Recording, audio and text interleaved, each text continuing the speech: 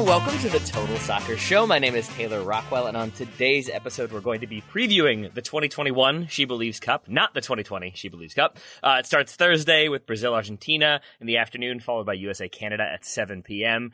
Here to do, I'm going to be honest, most/all of the heavy lifting when it comes to previewing this is Meredith Cash of Business Insider. Meredith, thanks so much for being here. Hello, thank you for having me. Yeah, I appreciate you taking time away from covering every single sport simultaneously. Is that about your schedule right now? Yeah, just all at once. Just throw them all at me, and I'll just try and juggle and not fall down. That's sort of the game plan here. So we've got tennis, we've got WNBA free agency. I think you mentioned before we started recording, but we're going to talk She Believes, which is a slightly strange She Believes Cup, given some teams were in, then they had to leave, some teams added. So for people who've missed it, who are just catching up, what sort of was the story with this tournament and the teams competing? Yeah, so it was a stacked group of teams competing from the jump, and obviously the U.S. hosts, and then you've got Brazil, you've got Canada, and then Japan was supposed to round out that list, but given the pandemic and all of the complications there, shortly, I guess a few weeks out, but close enough to make the federation sweat a little bit, Japan backed out.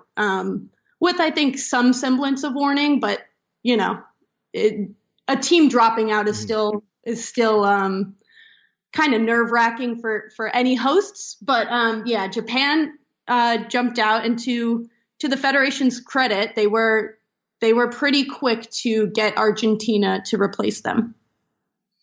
And what is the latest in terms of the Olympics to go along with this? Because in my mind, She Believes is always sort of a good way to see where everybody's at, to see what's kind of working as a sort of warm-up, tune-up sort of thing for the Olympics. There was reporting that they weren't going to be happening. The IOC and the Japanese government came out and said they're definitely happening. So it seems like full speed ahead, but I wanted to make sure that was the case. Yeah, as far as I know, and as far as the athletes know, from my understanding, they're still on. Everyone's still preparing as if they're on.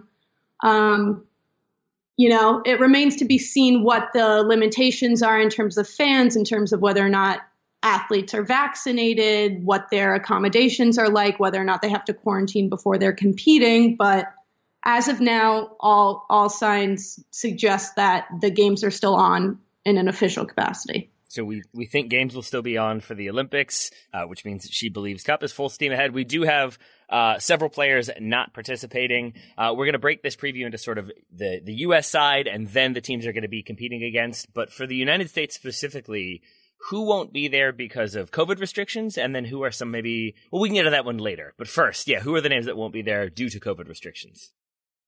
Due to COVID restrictions. Or do we have pretty much everybody in there, or are there anybody missing out? Because I know France was not inclined to release some of their players. Yes. So Alana Cook was stopped by PSG she was called up to camp, but her club did not allow her to come. Basically, even though this is within the FIFA window where national teams are entitled to call in their players, clubs, because of COVID, are allowed to step in and intervene if their quarantine period is in their country is longer than 7 days, I believe is the rule. And so for France, or maybe it's more than 5 days, but in France, their quarantine is 7 days long. So PSG didn't allow a bunch of players and to go to She Believes. And for the U.S., Alana Cook is the big name who will not be there. And then I was slightly confused then with Catarina Macario being allowed to go. Was that just more flexibility from her club, or is it maybe just because she's so new there, they were more willing to let her go? Yeah, I mean, I'm not exactly sure what the reason was. Mm-hmm. I haven't followed closely with Lyon's schedule. I imagine that the difference there is that PSG wants Alana there for a game within that quarantine period, and for for their own purposes. And I think with Lyon letting Macario go, probably doesn't interfere with their own needs, depending on their schedule. That's my best guess, but I'm not exactly sure. I haven't talked to anyone there to get the inside scoop. Wait, covering like 19 sports at once, you haven't also looked into the individual schedules of various French clubs to figure out who they're playing and when? That's not also a thing you're doing? There's a time difference. We're having trouble getting in touch with the powers that be, but we just keep missing each other. That's all. So who else won't be there? Who are some of the more familiar names that might be missing for whatever reason, be they injury or just not quite in the plans at time of recording? That seems to change pretty regularly, but who are the players who won't be there? Yeah, so we've got a few injuries to players who are usually starters for the national team, for the U.S. women's national team.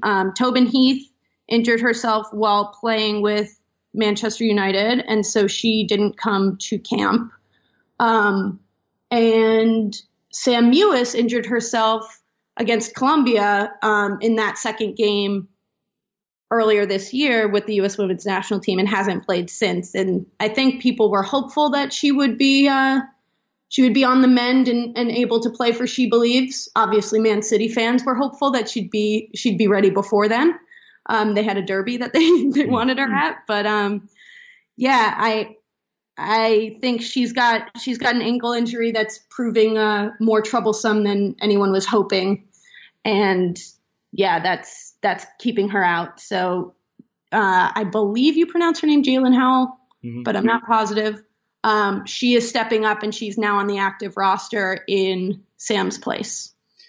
So that's one Man City player who will not be there. One Man City player, theoretically, who will be there is Rose Lavelle. She will definitely be there. I say more theoretically when it comes to the Man City player aspect of things. She got 25 minutes against West Ham, then I think 3 officially against Arsenal, 4 against Man United in that derby.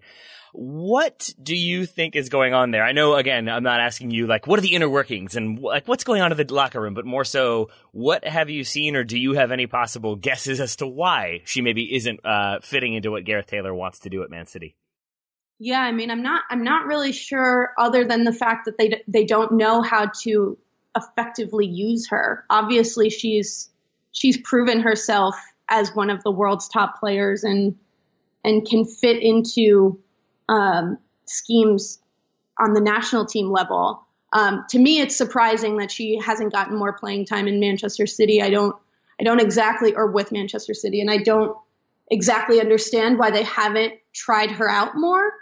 But I do think it's hard to criticize when their current strategy is working pretty well for them. And I am certainly not a football manager, so I'm not sure how much I can weigh in before I get myself into trouble, but I definitely think that it's something that raises eyebrows when one of the most lethal attackers in the women's game is seeing time for her national team, but can't get on the field with her club. Do you have thoughts on what what her areas of deficiency might be? Because Rose Lavelle, to me, is one of the best players in the world. There are a couple maybe nominees for that category, most of them coming from the U.S. But, I guess that must mean then that there are things that she maybe struggles with or isn't as, I don't know, adept at handling. I don't know if that's maybe if the team isn't as technical, maybe it's the physicality, maybe it's just the rate of play. I'm not really sure, but I'm wondering if you have thoughts on areas that she could develop that would make her maybe a more favorable option for Gareth Taylor. Yeah, I mean, my gut tells me that it's more about her fitting into his vision and his scheme for the team rather than playing her own game. Not that I think that she's a stubborn player by any means, but that's something that takes time. To your point, I don't think Rose Lavelle has many deficiencies, but I do think that lots of the Americans who are either overseas now or went overseas earlier in their careers, they always come back and they say something along the lines of, oh, my technicality just improved vastly. Like the way they play the game, technically speaking, over there is just so different. And I feel like I took so much out of that. So I could see, Rose Lavelle is fast and she's shifty. I think that's how I would characterize her game, at least from what I've seen in the NWSL and with the national team. And so maybe in practice, training, she hasn't showcased technicality in that way, and that's something that she's picking up with Man City, and maybe that's what Gareth Taylor's looking for. But again, that's mostly speculation on my end. Who, in your opinion, has benefited the most from moving to England? Because we've had a number of Americans do that, some more recently than others. But I think Abby Dahlkemper, Alex Morgan, Sam Ewis, the aforementioned, Kristen Press, maybe Tobin Heath, probably not so much given the injury. But of those few names I mentioned, who do you think is enjoying life in England the most? Yeah, well, if you asked me before Sam's injury, I'd say Sam. Mm-hmm. I mean, whenever I write about Sam, either in reference to Man City or the U.S. women's national team, there are City fans in my mentions just saying, please don't let her go. Please don't let her go back to NWSL. We love her. She's brought our team to another level. They adore her, which is, going back to the Lavelle conversation, poses more questions for me because she's found so much success over there. But I think she's brought her game to another level. I'm trying to think of who it was who said, I think it was Megan Rapinoe during a U.S. women's national team availability. She said, Sam right now is our best player on the U.S. women's national team, which, that's a striking thing to say. Yeah. But I think she was already one of the most dominant people players in the center of the field in the entire world. And now she's raising her game to a whole nother level. I think being in the WSL and with Man City has helped her do that. And that's pretty striking. So I'd say Sam. And I would, again, before Tobin's injury, she looked pretty good for Man United. So her too. I mean, I don't think she's a tried and true player. I don't think she has anything to prove at this point, but she seemed like she was having a good time over there. So no Tobin Heath, no Sam Ewis, unfortunately, for the U.S. In this iteration of the She Believes. We also have questions around Carly Lloyd and Megan Rapinoe with their long layoffs. Alex Morgan coming back from a COVID diagnosis, obviously is back training and healthy, but there's still that kind of potential lingering issue. What would you say are the biggest question marks heading into this competition? Is it anything we've already talked about or anything else entirely? Biggest question marks. I think it's been a long time since, obviously, the U.S. came and played the Netherlands at the tail end of last year. But it's been a long time since the U.S. has been really tested, given everything going on in the world. And there have been layoffs and, both sides in that match. When was it? Was it November? Which one? When they played the Netherlands. Yeah, I think that was back in November. It's all time is kind of a blur and a flat circle and all those things for me. So you could say any month pretty much, and I'd be like, yeah, totally, it was that month. November, December, January, March. Why not? I've been calling every month since March 2020 plus whatever. So yeah, whenever it was when they played the Netherlands, they were without. I always butcher how you say her last name, which is embarrassing, but. Miedema. Yeah. I always get in my own head. I mean, see, I do the same thing, and so maybe big grain of salt there, because decent chance that I'm just the one who was like, oh, it's totally this, and then I horribly mispronounced it as well. Either way, I know who you're talking about. I trust you. You're the arbiter.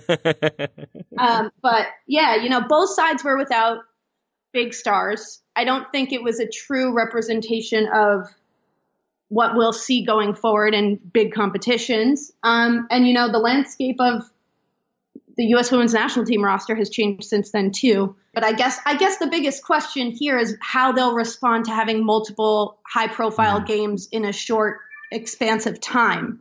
In my mind, I think Vlatko is going to be pretty experimental again with the rosters. In the 2 games against Colombia, he had one tried and true. These are the starters who we all know and love. And then the next game, it was whoa, bunch of newbies, out on the field.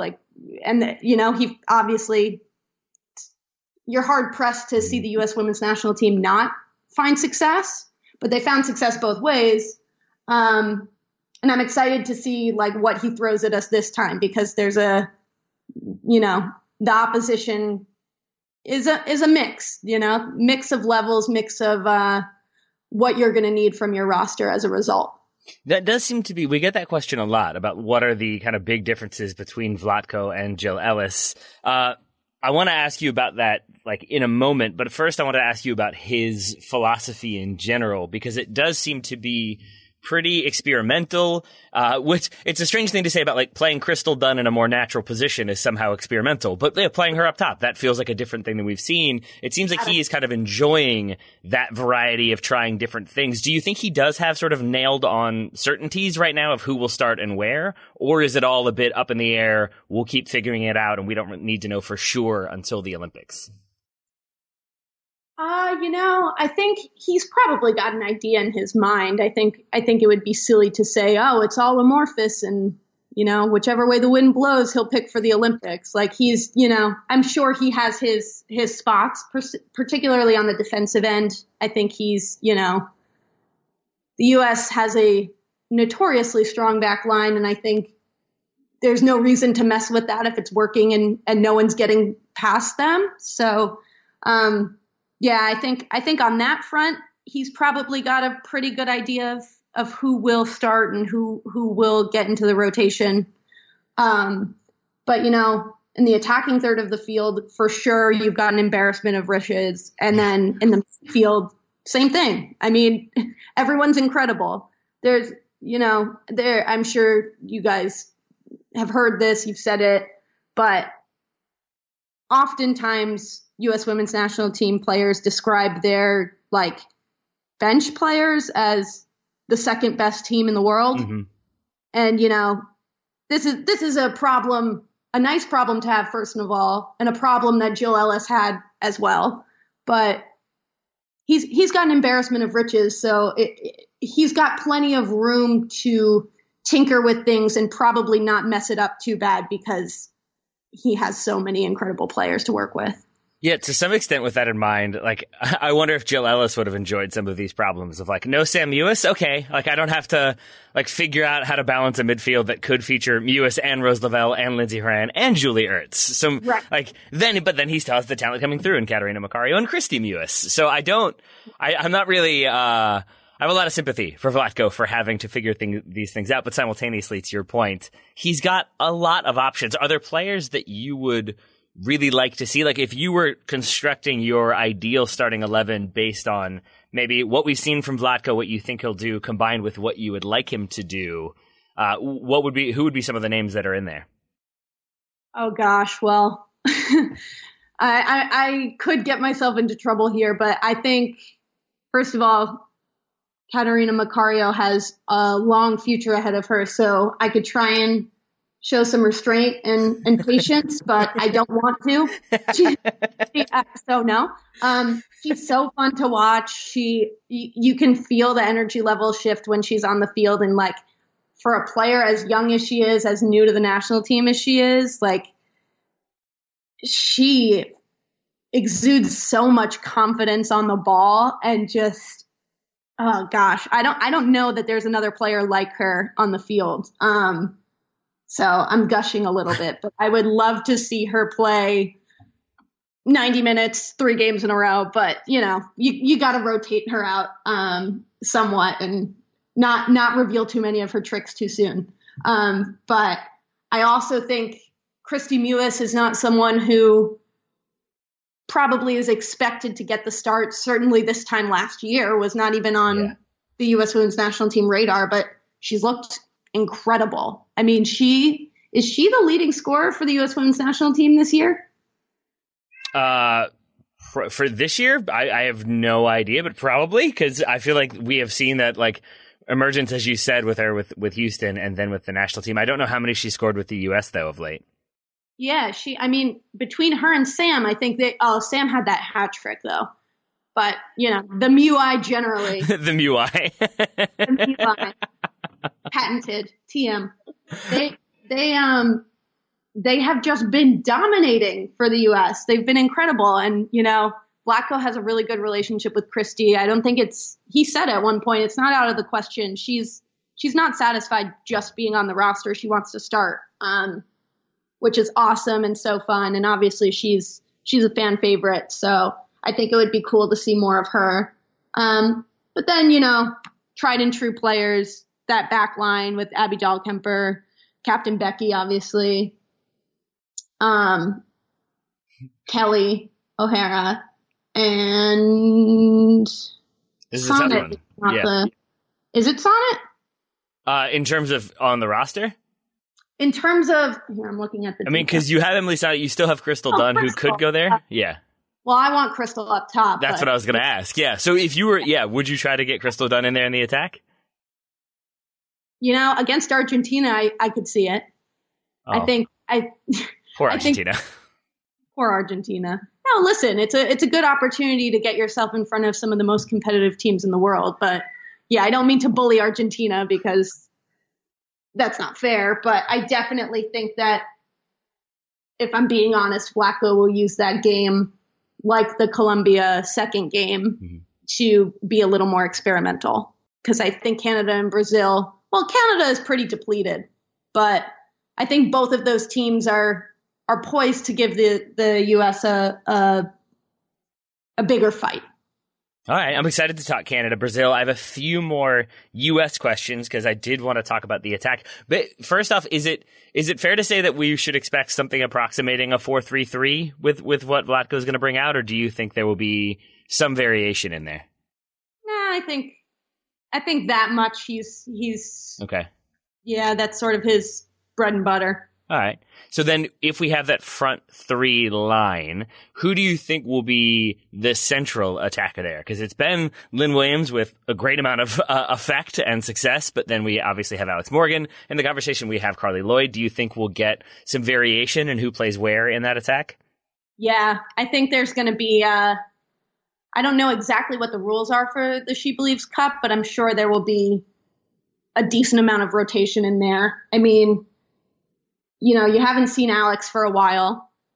Carly had a long hiatus as well. You want to see what they're up to. You want to see what form they're in and how they're meshing with some of the newer players. But like you said, Lynn's been remarkable. I think Vlatko has spoken very highly about her play. And she's proven herself as meshing well with these rosters these formations that Vlatko has pulled out. So I think you're going to have a rotation there for sure in the middle. And honestly, you might have Crystal up there at some point. Well, I guess, yeah. And you might have Katarina pushed up. So I think there's going to be a variety, and he has 3 games to mix it up with. So it'll be fun to watch. So goals is what I'm hearing. That's the goal. Very nice. Never inviting me back on that. Trust me, there have been many, many worse jokes this week alone. Don't worry. No, that's like a B for where we've been going this week with the number of puns that have been occurring of late. I do want to talk the U.S.'s opposition. Final question about Vlatko. So I still have not read. I'll ask the question, then I'll explain where I'm coming from. I'm wondering, how he is perceived, what he has done for team morale, for team chemistry, just what the differences are between his U.S. women's national team and Jill Ellis's women's national team. I have not yet read Megan Rapinoe's book. I have seen the excerpts that were not particularly flattering or not particularly complimentary of her relationship with Jill Ellis, and I'm wondering how much that has changed for her, how much that has changed for the team under Vlatko. Yeah, I think I'll address Vlatko himself first and then relative to Jill. But Vlatko, I think, is seen as the player's coach. Like, everyone wanted him when there was a vacancy there. I think he was well liked and respected in the NWSL. And I think since he's come in, players have felt like they have a lot more freedom, a lot more ability to express their own preferences and interests. I mean, I highly doubt that Crystal Dunn is nudging Jill Ellis to put her up top. Yeah. At least in a jokingly fashion, the way that she has been with Vlatko. And obviously we didn't see her get up top with Jill Ellis, at least not in my working memory. But yeah. But that seems to have been a talking point. Yeah. Yeah.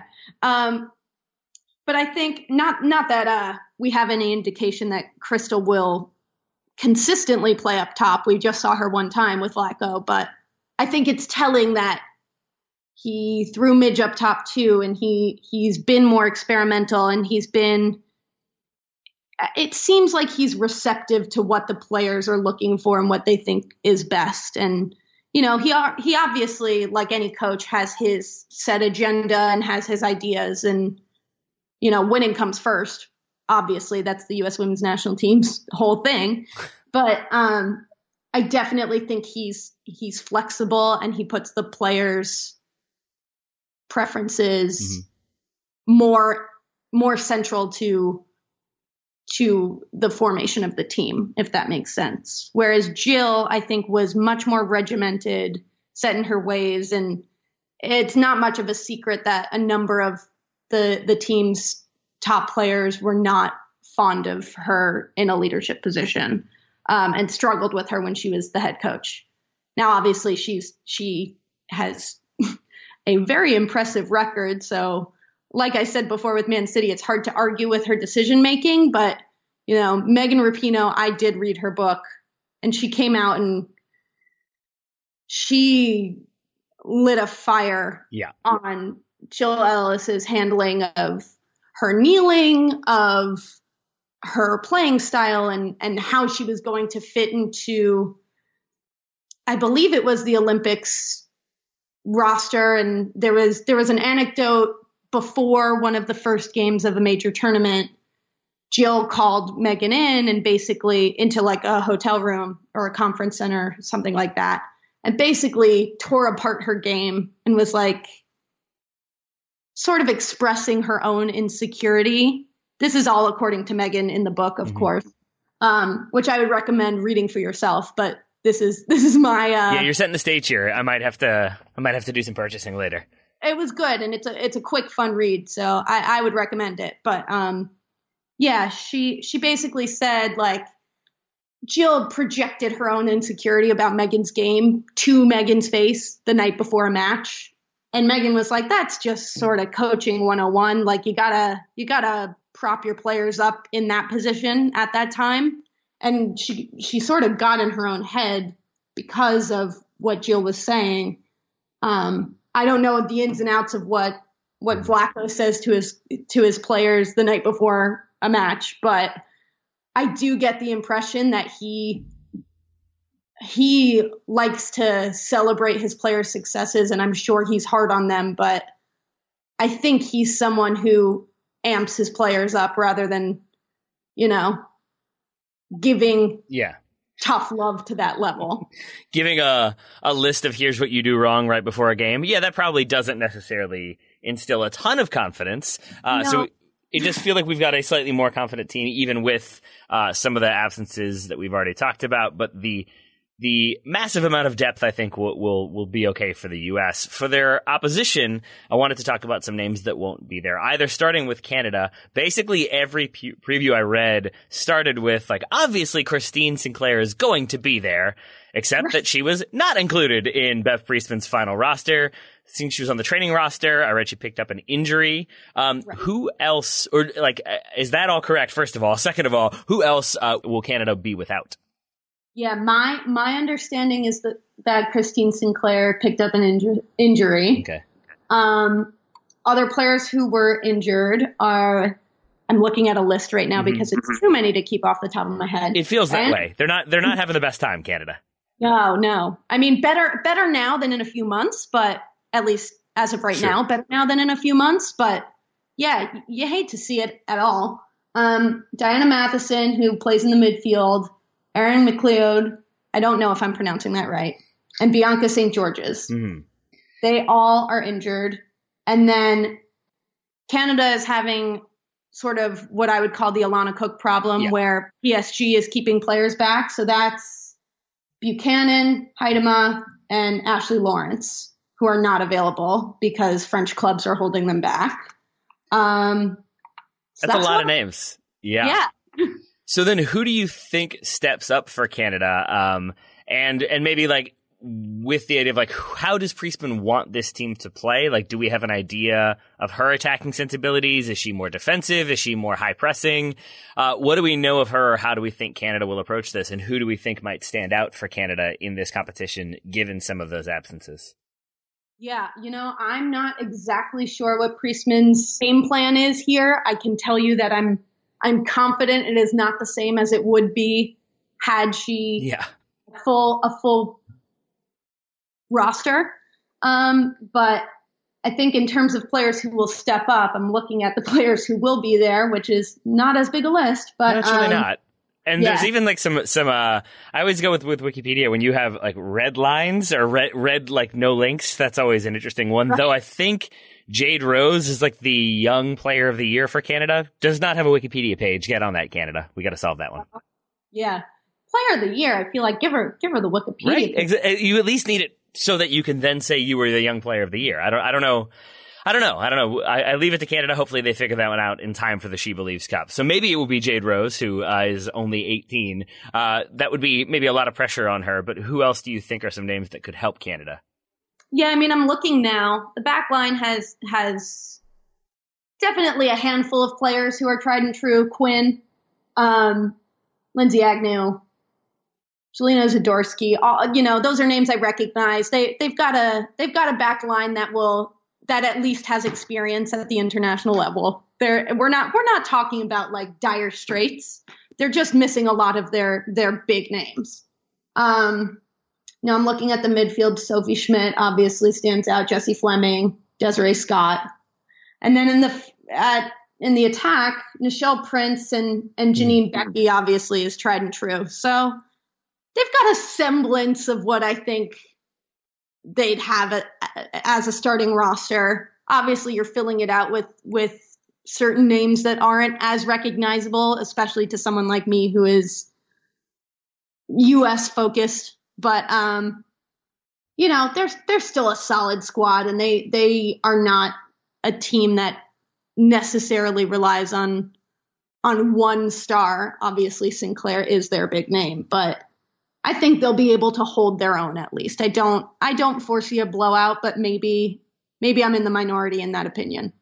Who do you think will cause the U.S. more difficulty? Because it stands to reason, given everything we've talked about, that the U.S. are the favorites. But do you think it's Canada more likely to cause problems, or Brazil? Brazil will be without Formiga and Luana, again, not released by their French clubs, but they do have a decent amount of strength, and obviously Marta always makes things interesting.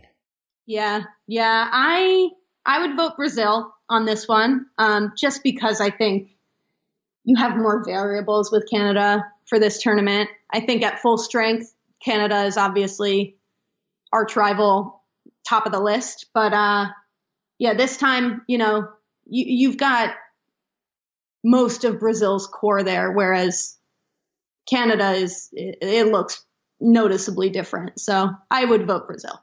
And then do you have much idea how the Brazilian and Argentine leagues are doing? Because we do have a lot of domestic players. I think there's 11 players from Brazil on Brazil's roster, 11 players from Argentina on Argentina's roster, plus one player from Brazil on Argentina's roster.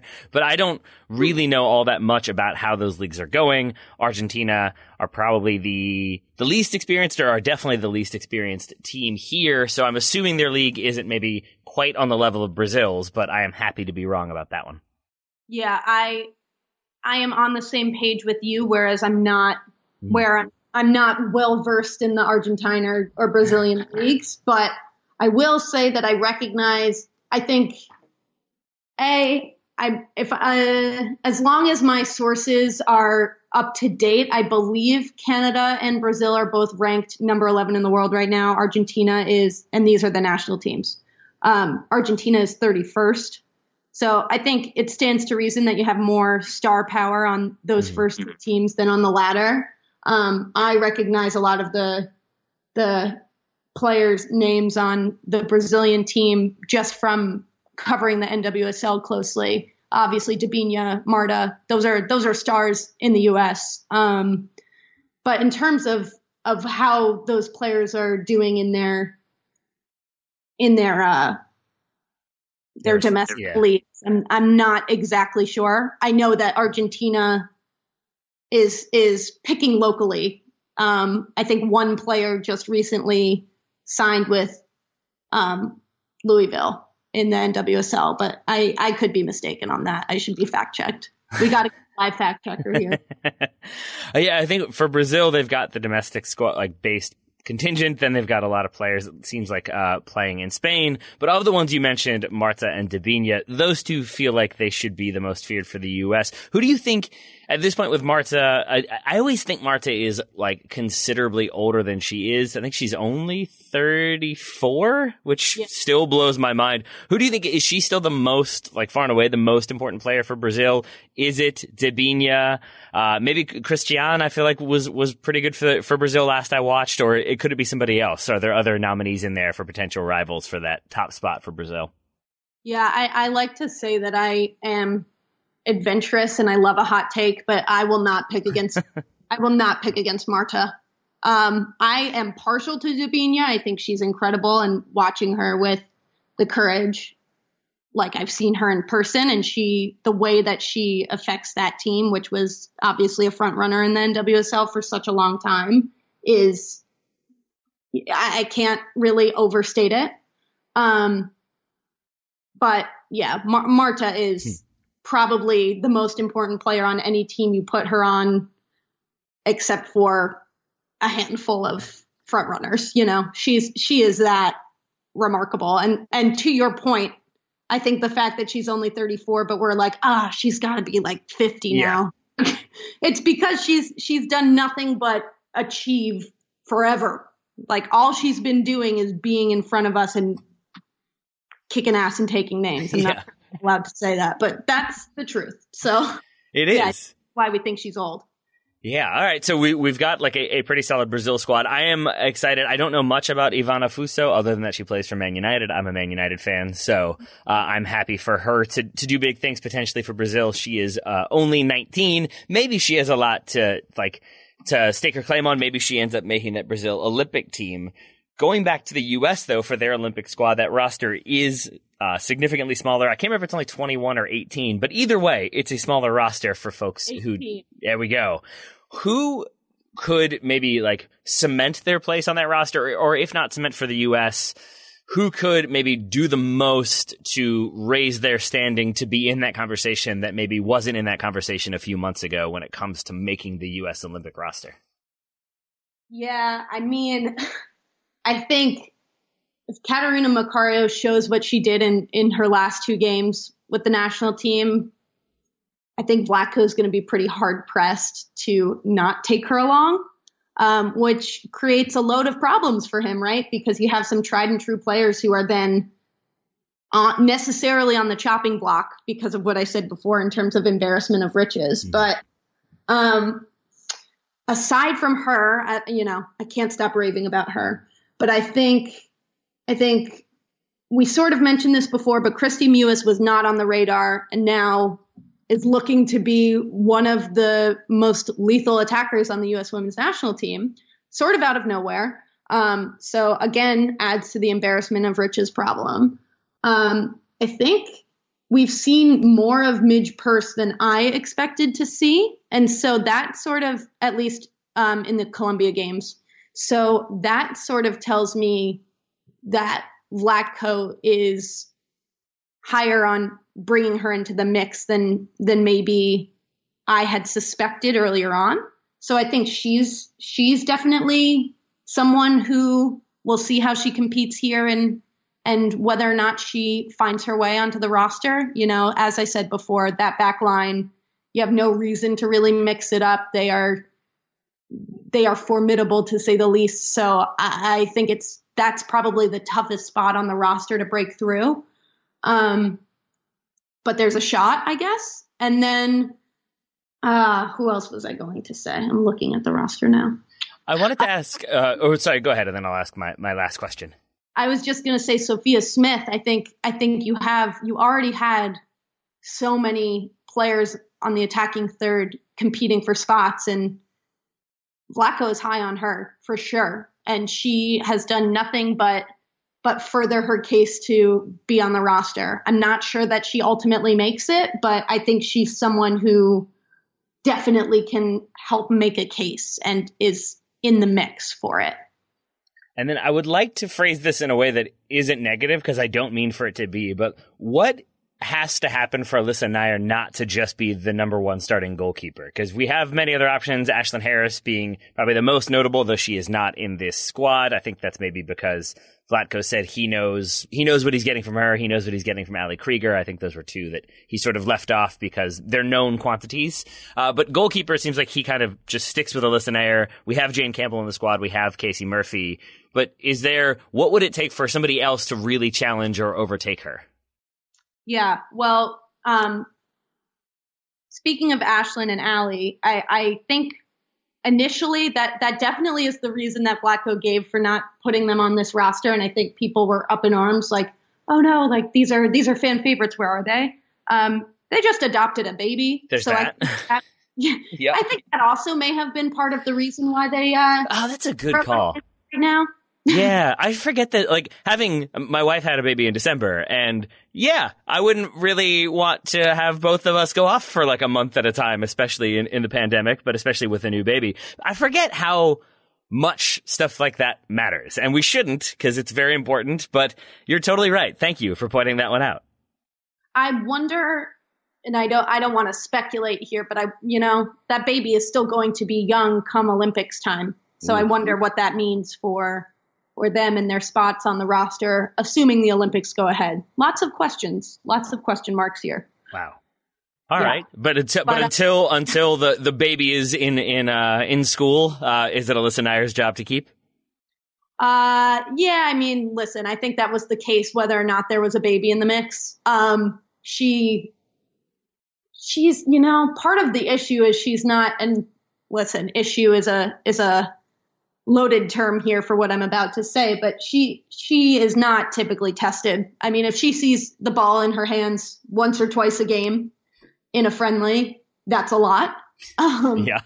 So I think it's hard to say outside of what happens on the training grounds for the U.S. women's national team, what the goalkeeper standings are and who's really testing her. But, she's gotten the start every single time, right? Even that second Colombia game, I believe she started.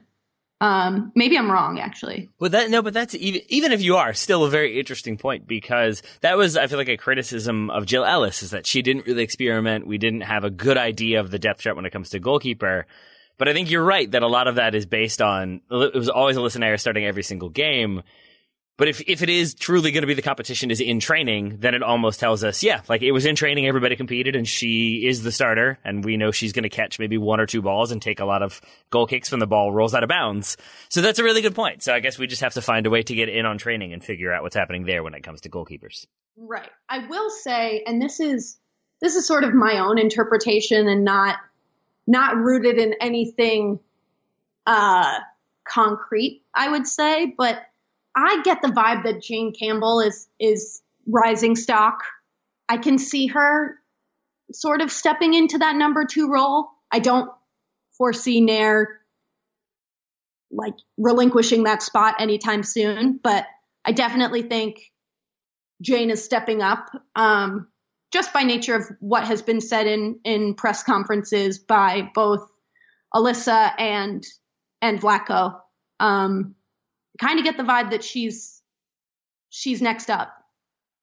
All right. So we could have our next goalkeeper. We expect it to be Alyssa, though, in the post for the first game. Again, that's Thursday night. Did I say in the posts? It's between the posts. Thursday night against Canada. Meredith, what is your schedule going to look like? How is your coverage going to be?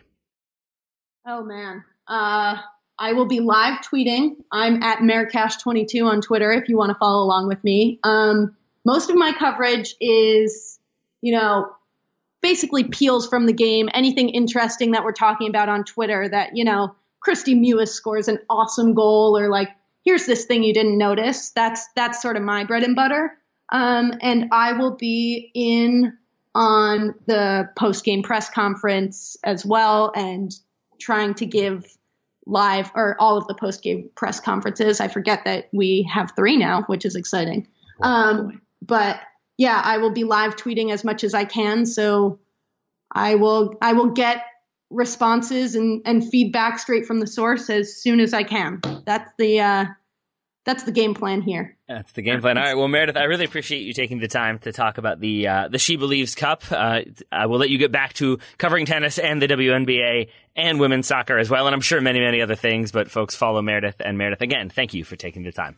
Yeah, thanks so much. It was great to be here. Listeners, thank you all for listening, and we will talk to you again very soon.